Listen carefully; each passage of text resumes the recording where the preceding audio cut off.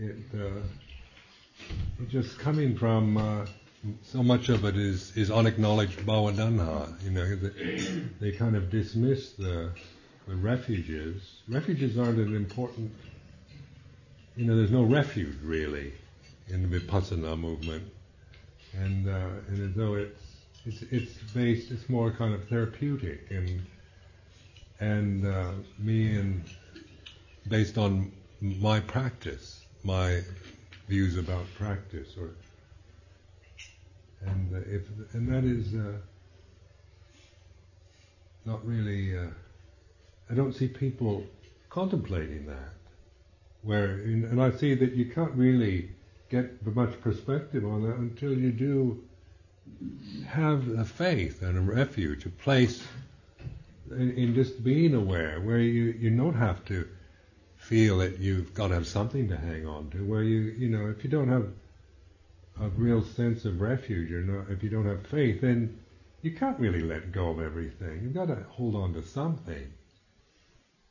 So because just survival and this ego is still very much the motivating force in your life. And the only way you can really let go of the ego and everything is trusting in the refuge. You can just jump into the abyss or just let go of everything because you have faith.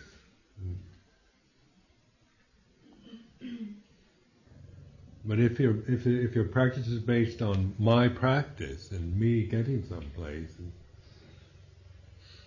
and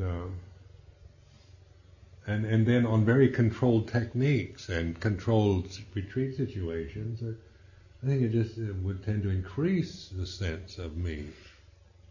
If there's no real kind of emphasis on trust and faith in the refuge.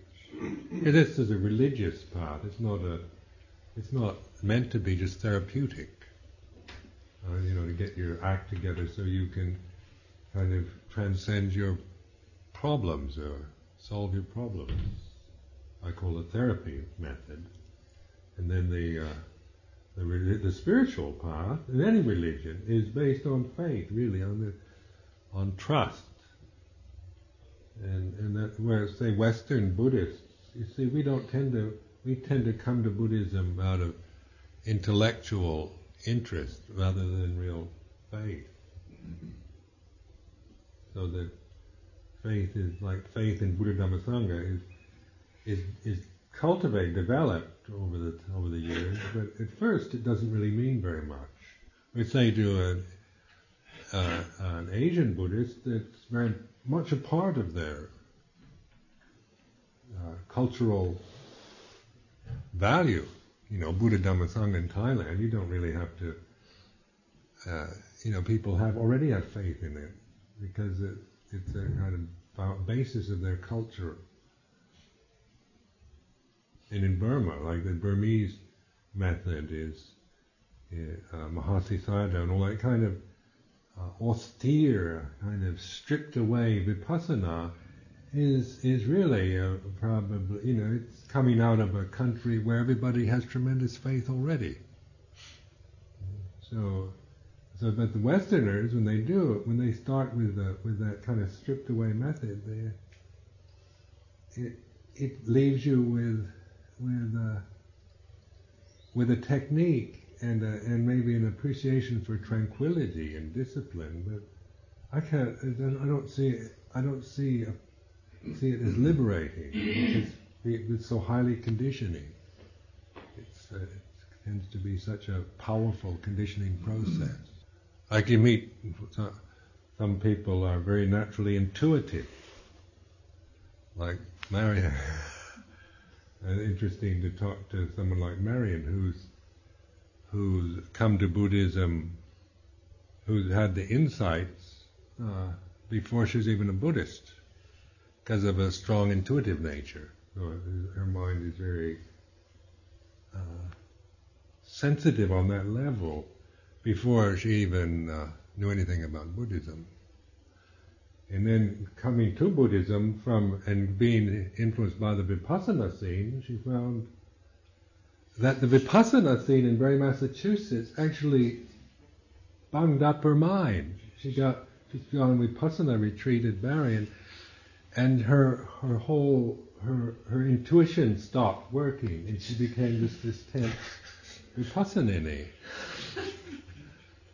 Because she was taking concepts out of, mental concepts, and trying to apply them to experience based on ideas and techniques and theory. And so that cuts off your intuitive mind. You're no longer, your mind isn't receptive anymore because you're working from ideas alone. You're not really opening the citta to its natural receptive state. So then you get into doubt, because once you start operating from ideas and thoughts, then your mind will, your self-view and all this, you get into doubt and despair as a result. We're saying most of us didn't, the intuitive mind was not very highly developed, or recognized anyway, and so you ended up with appreciating the rationale and the theory behind it all, but it's taken a deliberate attempt to let go of all that, of all the kind of patterns and theories and ideas and of one's own conditioned mind. And more, the intuitive sensitivity is aligned, and your intellectual appreciation of Dhamma is coming together, like I find in my own life, where the intellectual appreciation of Dhamma, such as the suttas or the scriptural works, the Pali Canon, and the Buddha's teachings has come down through the tradition, through the scripture, and then combined with intuition is a very, very is a perfect marriage of intellect and heart. And then the sila is also the foundation for that, the stabilizing foundation of action and speech. The Sila Samadhi Panya path, the Eightfold Path, middle way. That's where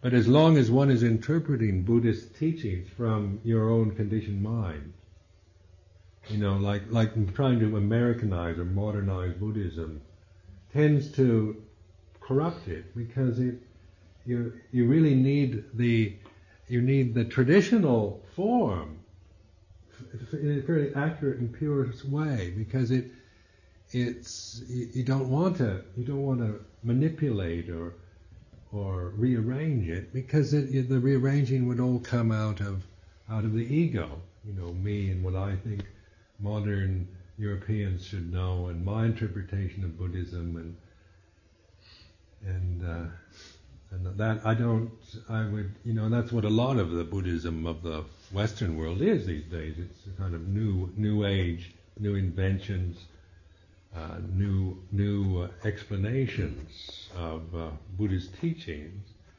But when say with somebody like Luang Por Chah, with his kind of emphasis on the kind of keeping within the kind of traditional Vinaya. At first I thought, that's really conservative, and my American mind tended to think that was an attachment, that he was attached to the kind of very rigid views of Vinaya. That's how I saw it, but that's how my mind would interpret it. So if I left Wat Pah Pong at that time and went back to the States to kind of start my own movement, I would have probably made a real mess of it. So because I didn't understand it. It took a while. It took years of actually living there and kind of living that way, and that one began to appreciate it and understand why Luang Por Chah did it the way he did, why he was so insistent on keeping within a kind of traditional interpretation of Vinaya, and then his teaching. Well, he just taught Four Noble Truths over and over again, and his reflections were always on the Four Noble Truths. And he didn't have much use for Abhidhamma at all, any of that stuff. You talked to him about Abhidhamma, and just Abhidhamma gives you a headache.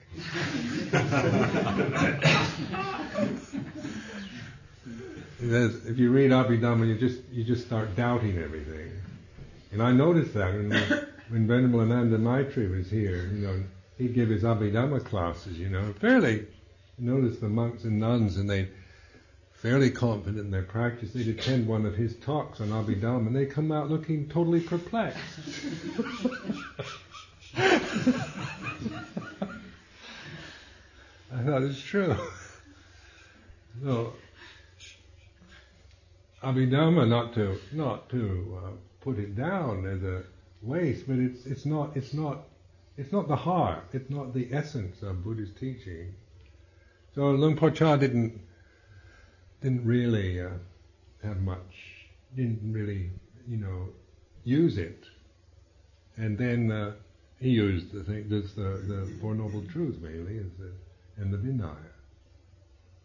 And to me that was brilliant, because coming from my background, where I've been through the university system, the graduate schools, where you're endlessly accumulating knowledge about things, and your mind is just burdened with facts and figures and ideas. And the thing that I was really relieved, the relief of living in a Wat Pa in Thailand, was that it was. He just said to not bother with any of that, and just open the heart and live within the restraint of the Vinaya, and watch what happened, observe, which was something I found very difficult to do at first, because my mind was conditioned to always be trying to figure it out on the conceptual level, understand it through words, ideas. But to me, that the idea, the fact that Buddha Dhamma can be put in such a simple formula of Four Noble Truths, and that means that, and that's all you really need for your practice is just to know what that is, even on the intellectual plane, just to take that much, and then you apply that to experience of life, suffering, the origin, cessation, and path, and within the restraint, say, of sila. You need physical restraint. You have to determine to live within a restraint on action and speech. Otherwise, you're all over the place. If you don't have a sila, your mind, you just tend to, find yourself going every which way, doing all kinds of things. You need to have a pen, kind of be fenced in. And so when you're rattling the gates, you suddenly have to give up. You're just exhausted from trying to get out. You finally give up to the limitation. Then you can contemplate things. Your mind will then be more receptive to actually the time and the place you're in, because there's nothing else to do. Or if you could get outside the gate, you'd find a lot more to do. Like in monasticism, like on this retreat, trying to keep it simple and so that you don't have a lot to do. And then some of you really find that difficult. I notice when the freeze and the pipes and all that, some of you really look pretty happy and relieved to be able to be doing something.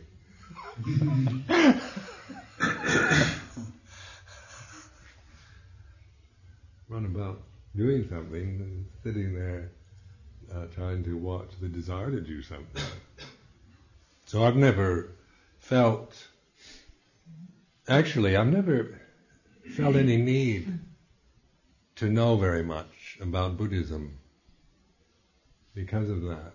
I mean, I have been criticized for not being an academic scholar on the suttas or knowing Pali fluently and being an expert on the suttas and all that. And that was the one side of me would like to like that also. But then I also know it's not really necessary. So I don't. My main practice has been with over 25 years. Has really just been with developing insights into the Four Noble Truths. The teaching, but rather than kind of being authoritative on the texts and the scriptures, because to me the kind of the perfection of this religion lies in the fact that it's so utterly simple. The handful of leaves. You don't need to spend your time or your life kind of preparing like studying, getting degrees and knowing a lot about the scriptures. But the Buddha, the wonder of the teaching lies in the fact that it is, even if you couldn't read and write, it wouldn't make the slightest bit of difference in being able to practice it. That illiteracy is no obstacle. Where and then in Thailand, where you meet monks who have this, so many monks that have spent years in the Buddhist universities and have incredible knowledge, but they haven't practiced. You don't get any sense of real peace or profound wisdom. They're usually quite good at telling you what's in the Majjhima Nikaya or the Samyutta Nikaya. Yeah. Also, like Buddhism is relating it, because one was brought up as a Christian, recognizing that my conditioned mind is very easily used to, at least, was very tended to interpret things in Christian ways quite easily, because that was easy to do, because the Christian symbols, Christian tradition was a cultural foundation. And then, but the thing with Buddha Dhamma is that it is the elephant's footprint. All the Christian teachings, everything fit into it. It's not like it's an exclusive teaching that it just, it's not like excluding all religions or other approaches. It's aimed so that it includes all possible forms of religion in the footprint of the elephant being the biggest footprint. All other footprints fit in it. So that's why the Christian teaching, the Christian attitudes, and that which is good or benevolent or wise within Christianity is appreciated as a Buddhist. You don't become anti-Christian or you tend to appreciate the good things in other religions.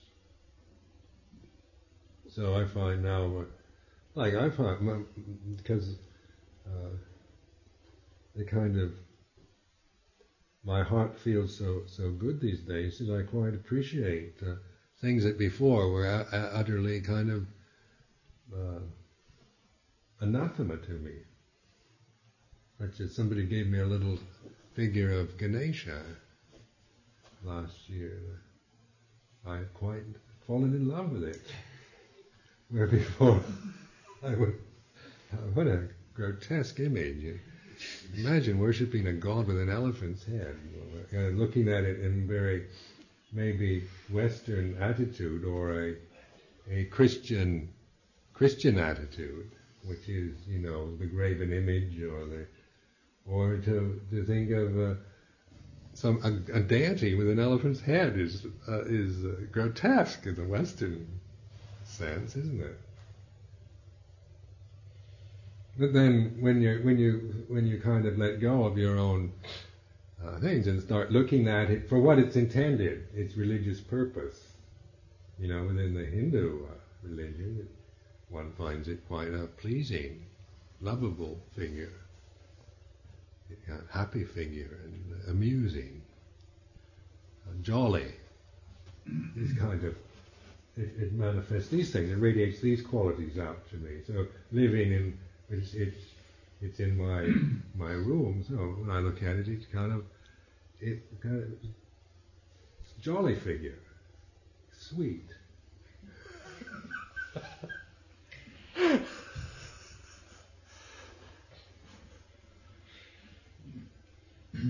So before I would have just dismissed it as an absurd form of Hinduism. Now it's within the footprint. It isn't. It's not something. There's not anything wrong with it. Where when one is kind of attached to it has to be this way, and no other way is right, then we get into the kind of fundamentalist habit. I'm right, you're wrong, and it's only through Theravada Buddhism and all the other forms, or the old Christian. I was brought up as an Anglo-Catholic in America. All other forms of Christianity, well, they're semi-right there, but they're all inferior. This is kind of arrogance that somehow the church in the form I'm in is somehow better than all the rest.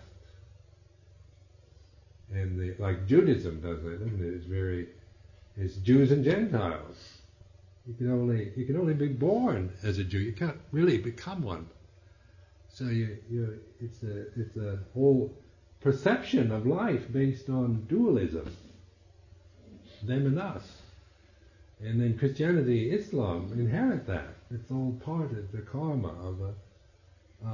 of them and us, monotheism, and where the forms where I find more kind of love for the Asian religions, because they allow for every possibility, which I definitely feel more attuned to.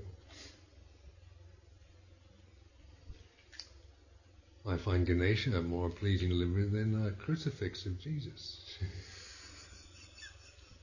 But I have a crucifix in my room, actually. It's my father, when he died. There isn't one of these agonized ones. It's I think with an ascendant figure of Jesus on the cross. So it's not kind of blood and guts crucifix.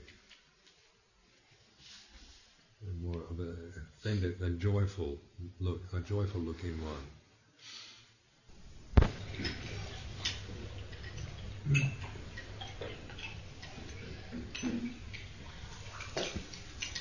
You get in. You don't. He's not predictable in the Western sense. He doesn't react in the way that he should, according to the Western idea. But he's more or less trying to survive himself, because I think his days are numbered, really. And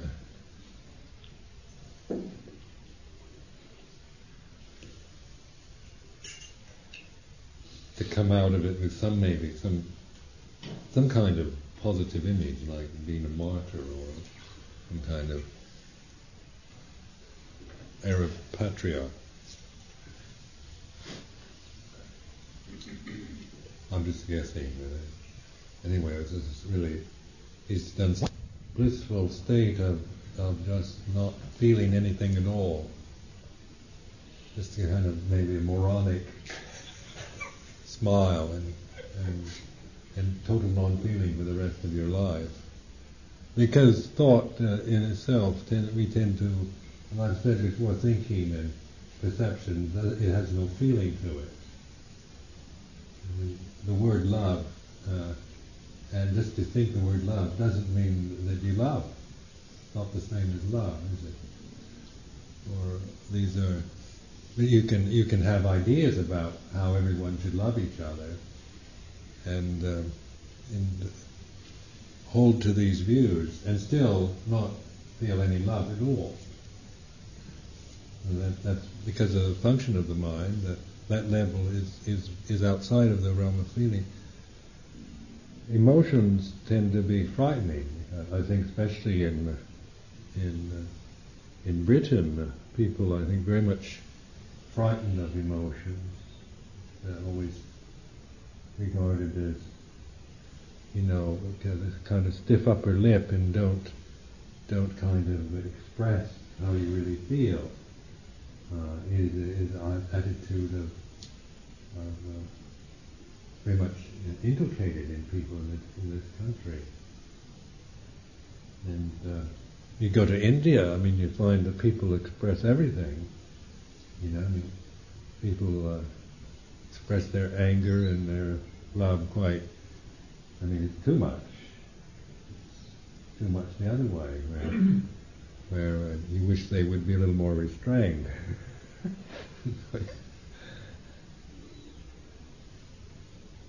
I come from a family where emotion was never expressed. You didn't express how you felt. You never admitted anything. You just put on the show of being good and obedient, and you weren't supposed to upset your mother or father. So it was an emotionally dead family I'm from. And the result is that emotions have always been embarrassing for me. And even though I have, I'm not without them or with strong passions, this side has had to be really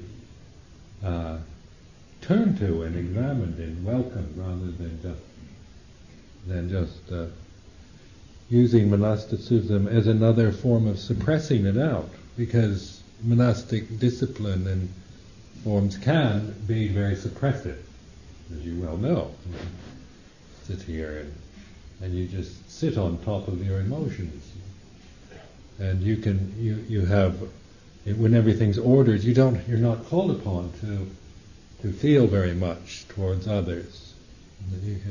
Your relationships are quite formalized and ceremonial, hierarchical. So you can get out of a lot of things in a monastic form. Well, I would say in marriages and that, it's more difficult to keep that distance and reserve, because you don't have the disciplinary rules and the agreements on how to behave with each other. So you see in modern marriages where people just kind of use each other as emotional objects, blaming each other, or just emotional blackmail, or intimidation. So much of what people call, relationship is really just kind of using each other in some ways, because of not knowing how to do anything else. So one needs forms, like even marriage needs to be given some kind of quality, some agreement, where it's not just kind of idealized. We should love each other for eternity, and then after 5 minutes want to murder each other. Where it's based on just romantic impressions, which don't last. Romance is a very fleeting experience for most of us, isn't it? It's nothing to build anything upon. So like I say, this is why reflecting on monastic form, because it is a reflective form, it should, therefore I've been emphasizing how to use it for that, and not just as a repressive form. It's not to just be restrained as an act of suppressing your feelings. I mustn't feel like that, and I mustn't be like that, and just as a kind of rigid standard to control your life. It's not renunciation nor proper restraint. It's just ignorance and suppression, and then the result is very unpleasant. It makes monasticism a very unpleasant experience.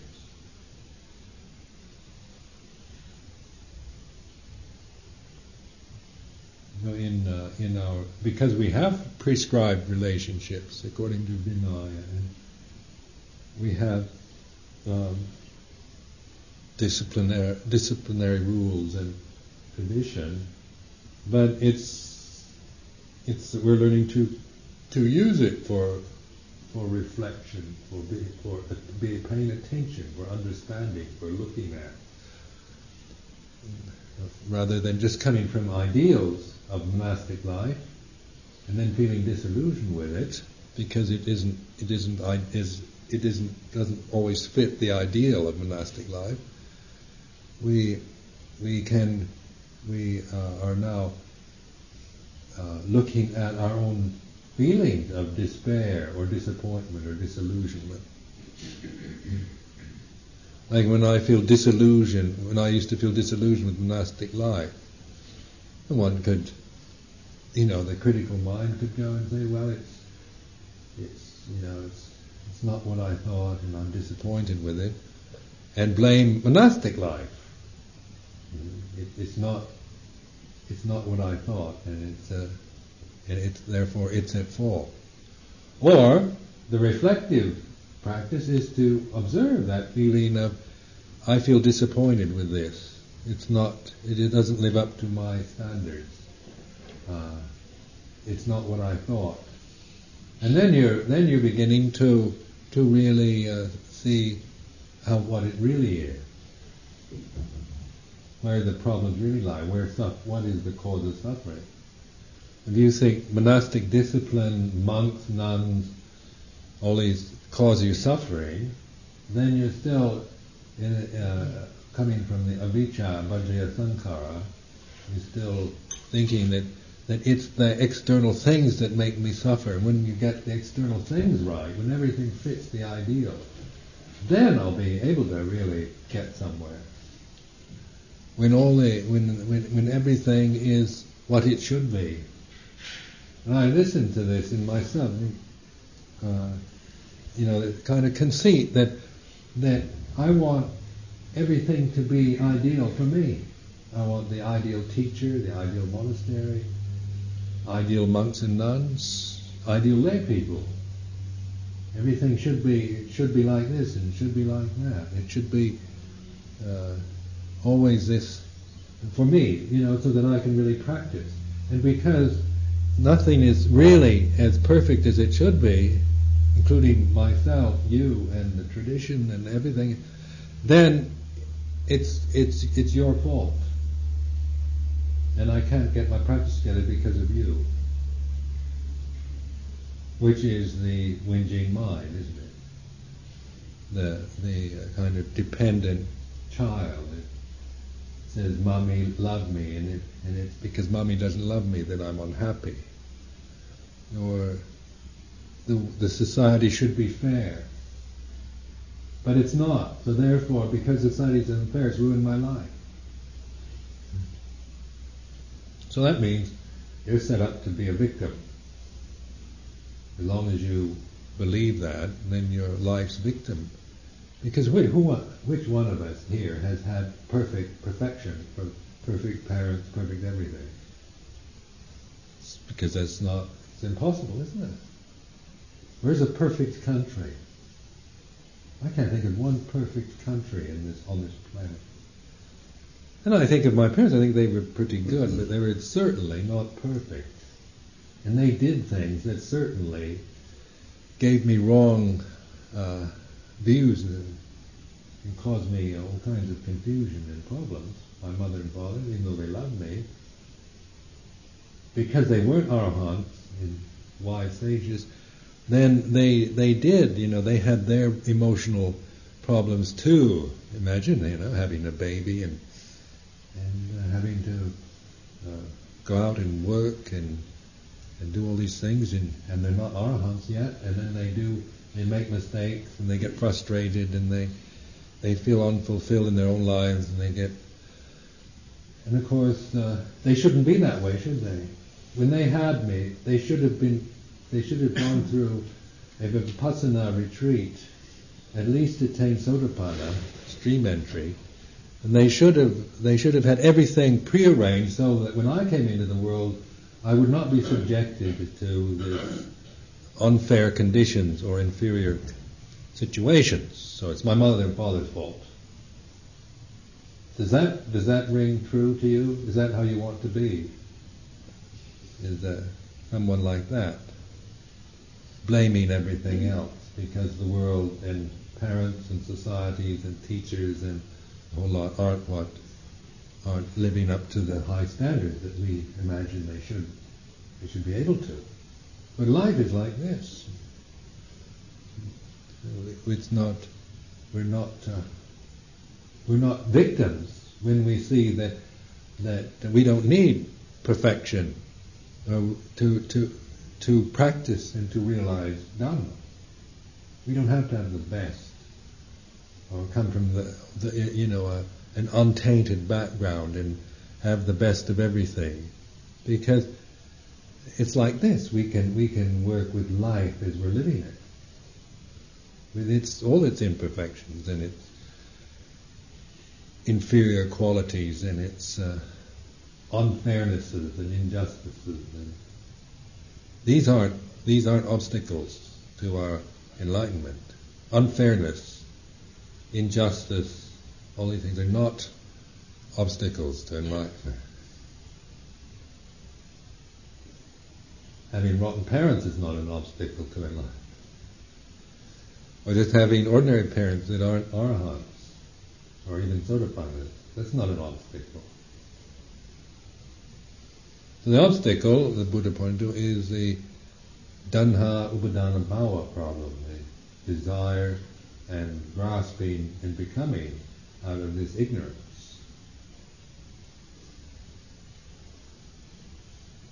That's where you put your attention. Once you see that, then you're okay. You can, whatever life brings you and whatever has happened to you is just part of your karma. I am heir of my karma, born of my karma, related to my karma. It's one's karmic inheritance, and we learn from that, whatever it is. So some of the most horrible problems and faults, personal faults, and that, rather than being obstacles, are oftentimes the catalyst to enlightenment. And some of the gross defects and the hopeless flaws in our character and emotional nature. Say when seen in this from the position of Buddha seeing the Dhamma, then it is those things that really hurt and seem unfair and seem to be, weigh on our minds and be tremendous burdens and obstacles to us, then are really the dukkha that takes us to the realization, to have faith and to practice and to realize truth. So that's the wonder of this life, of Buddha Dhamma, is that it's telling you that whatever life brings, whatever happens to us, that isn't really terribly important. It's how we understand it, how we deal with it, how we use it, and that's something that we learn to do. It's not something you should expect somebody else to tell you and instruct you. Like here at Amaravati, you can give kind of reflective talks and advice and encouragement, but you have to do it. I mean, there's no one that can do it for you. And even though you try and you fail, you keep learning, because it's important to just keep going, not to let failure be an obstacle to your spiritual development. Failure is very much part of spiritual development. So saying being brought up in a family where emotions were almost unrecognized, instead of being a burden or an obstacle to enlightenment, is to me a very helpful opportunity, because I've really, because of the suffering that comes from being frightened of emotions and unable to express one's feelings and all the fears that go along with that, I've learned to use that as an object for reflection.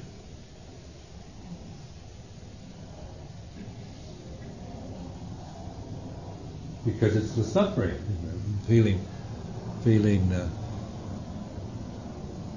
frightened of what other people think. Like if you're from one of these families, you're always trying to be proper and good. So, and you're praised for being that way, and then you're criticized for not being that way. So there's this desire there's an incredible concern about what others think of you, which is suffering. It's really miserable to always be worried about what others are thinking. So I've taken that. I think this in Thailand or here in Britain or whenever that feeling arises, I start feeling, oh, this person doesn't like me, or what do they think of me, or maybe I shouldn't have said that, or there's a kind of self-concern. One can take that as an upaya or reflection.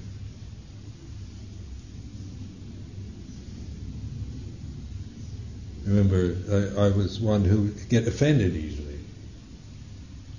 It's easy to hurt my feelings.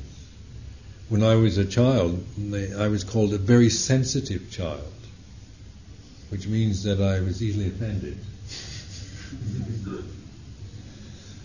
So, my mother said, "You're so sensitive." So, and then when you grow up, you're not quite as you learn how to maintain some demeanor of coolness and aloofness, and I don't care what you think, bugger off. But actually, you're very concerned.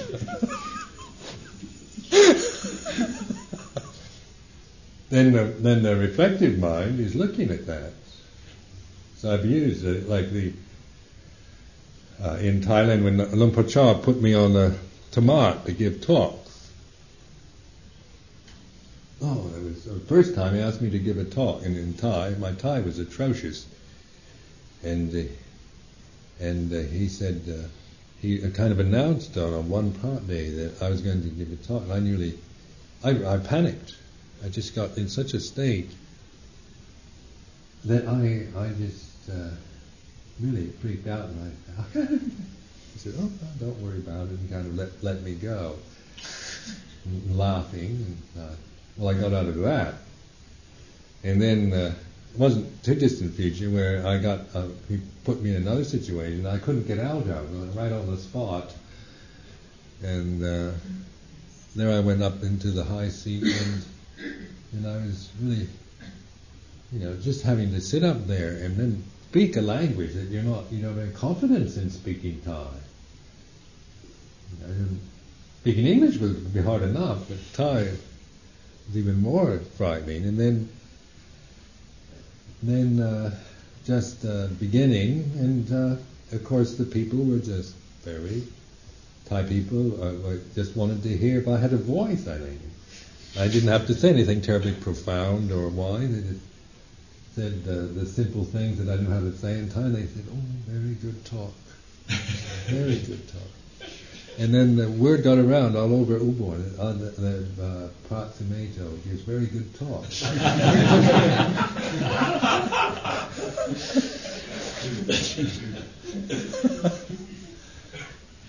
Well, it was very nice to be praised like that for a talk that you thought was pretty silly.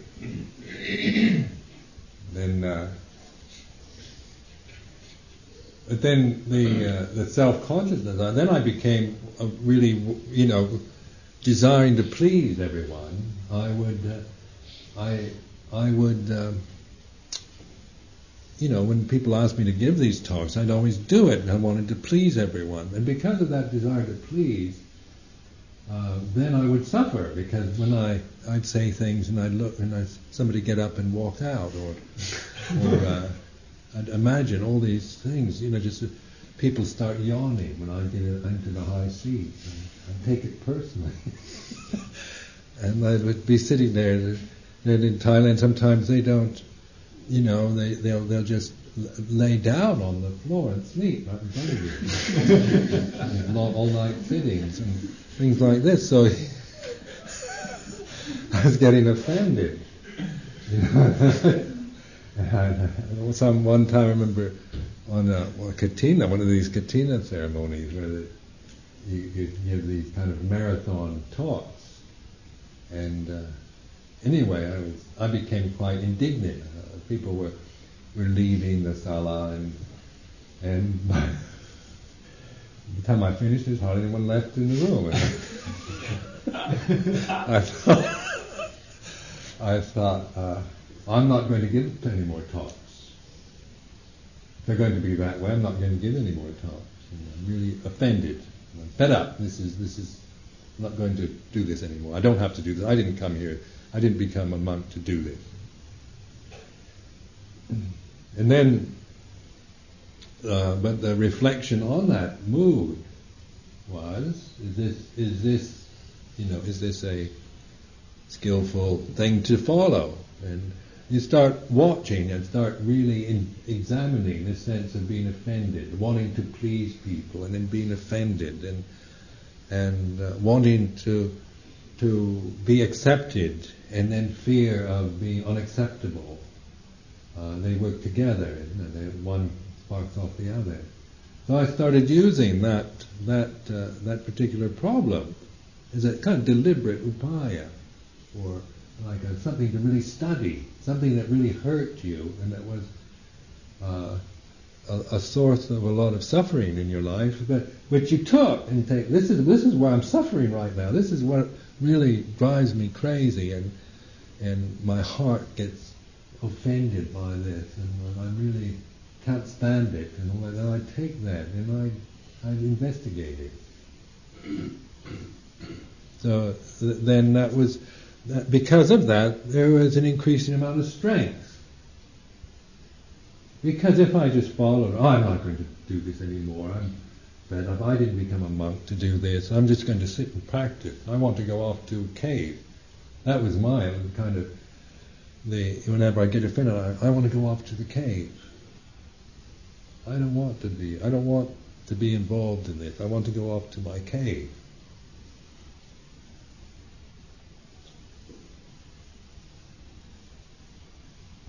So this is like that's why I encourage you to take what really hurts you and really upsets you and really frightens you, and use it as a skillful means, because that's your karma. That's where you need to really look, where you hurt, where the pain is, where the despair and misery are. That's the point. That's the sign. That's the first noble truth. That's offering itself for your reflection and understanding. Where when we don't do that, then we try to act, and we use the life always, and the life hurts us. Being a monk or nun becomes painful and upsetting, because when things don't go the way we want, when we don't get the results that we expected, then we just feel disappointed and disillusioned with it. And if we leave then we just repeat that pattern over and over again in our lives. When I was in graduate school, there was this, in Berkeley, there's this woman, very nice lady. She was with me in the seminars, Asian seminars, an American lady, and she'd been married about 6-7 times. And I said, why did you get married so many times? She said, well, I never liked marriage. I liked the romance. I liked the process of the relationship, the romance, and then the marriage. But then after that, I don't like it anymore. So it just goes, because that just goes that far, never learns. And she's getting on into 40, so I imagine the opportunities for romance were lessening.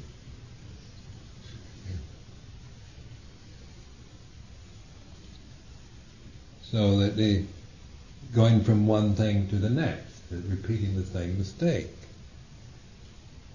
But this is where each one of us has to develop our practice, because you know where you hurt. You can't ask me to tell you, or me to give you the skillful means. What I say is only for, is an example of how I've done it. I'm not saying you must do it like I do. You must take the same skillful means, borrow my skillful means. I mean, if you can, if you find it helpful, please do. But that's not what I'm really encouraging. Is each one of us has to learn from the way we are. And that's why we need to know the way we are. Not try to. And if we don't know the way we are, if we just don't know who we are or what we are, that's the way we are. That's something to investigate. Just the feeling of not knowing who you are, because you don't have to be anyone, but whatever is, whether it's kind of anger, a kind of strong anger, or these kind of sharp passions, or whether it's the more subtle forms of doubt and despair that haunt your mind and cause you misery. With the developing of the heart practice, then instead of becoming emotionless and kind of just on feeling, one has the courage to feel life, rather than becoming a kind of brass or marble Buddha rupa with the same blissful expression 24 hours a day. One is instead as a human being with these human bodies and their sense organs and their weaknesses and problems. One isn't is willing to be sensitive, has the courage and the confidence and the faith to be totally sensitive to life. Rather than shrinking away and hiding, you feel quite willing to take on life as it comes to you. You have a kind of fearlessness that comes from understanding. You're not looking for a cave anymore. You're not afraid of being offended or being misunderstood. You know how to deal with, how to work with the problems of a community or a society or personal problems or relationships with others. These are no longer threatening conditions to one, because when you can develop these upayas and work with the suffering and learn from it, then you needn't be frightened of anything, because fear always comes from that is that state of thinking that the problems are overwhelming, or that they're more than what they are, or that you're a hopeless case and believing it, or that that you wouldn't be able to take it, you wouldn't be able to stand it, you would be completely overwhelmed or destroyed by this or that thing or whatever. Then we're frightened all the time, because whatever we imagine is going to, I might get overwhelmed, I might not be able. If they ask me to give a talk and my Thai's not good enough, I couldn't stand it. And what if I said the wrong thing? And even a simple thing can be overwhelming. Or be easily offended, and somebody gets up and walks out in a talk. Fed up. I'm not going to give any more talks if that's the way. Then we find out they have to go to the loo. They've been sitting there trying to pay attention because they're desperately interested in what you're saying, and then finally they realize they better get out quick. But then you can take it on a personal level. They don't like me, they don't like what I'm saying, they're getting out, they're leaving because I feel very offended by that. One can be that silly. But then it's all right to be offended, rather than trying to not be offended by anything, but to use this feeling of being offended and being upset or disturbed by things as a sign for practice. Because we're not trying to become somebody that's never offended by anything. That's not what I'm saying. I'm not trying to become someone who is never offended by anything at all, but I'm willing to use that feeling for practice. This is the Dhamma, the First Noble Truth that I develop, because if that's the way I am, that's the character I have, then that's I can develop the skillful means around that. Use it for practice rather than seeing it as an obstacle to my practice.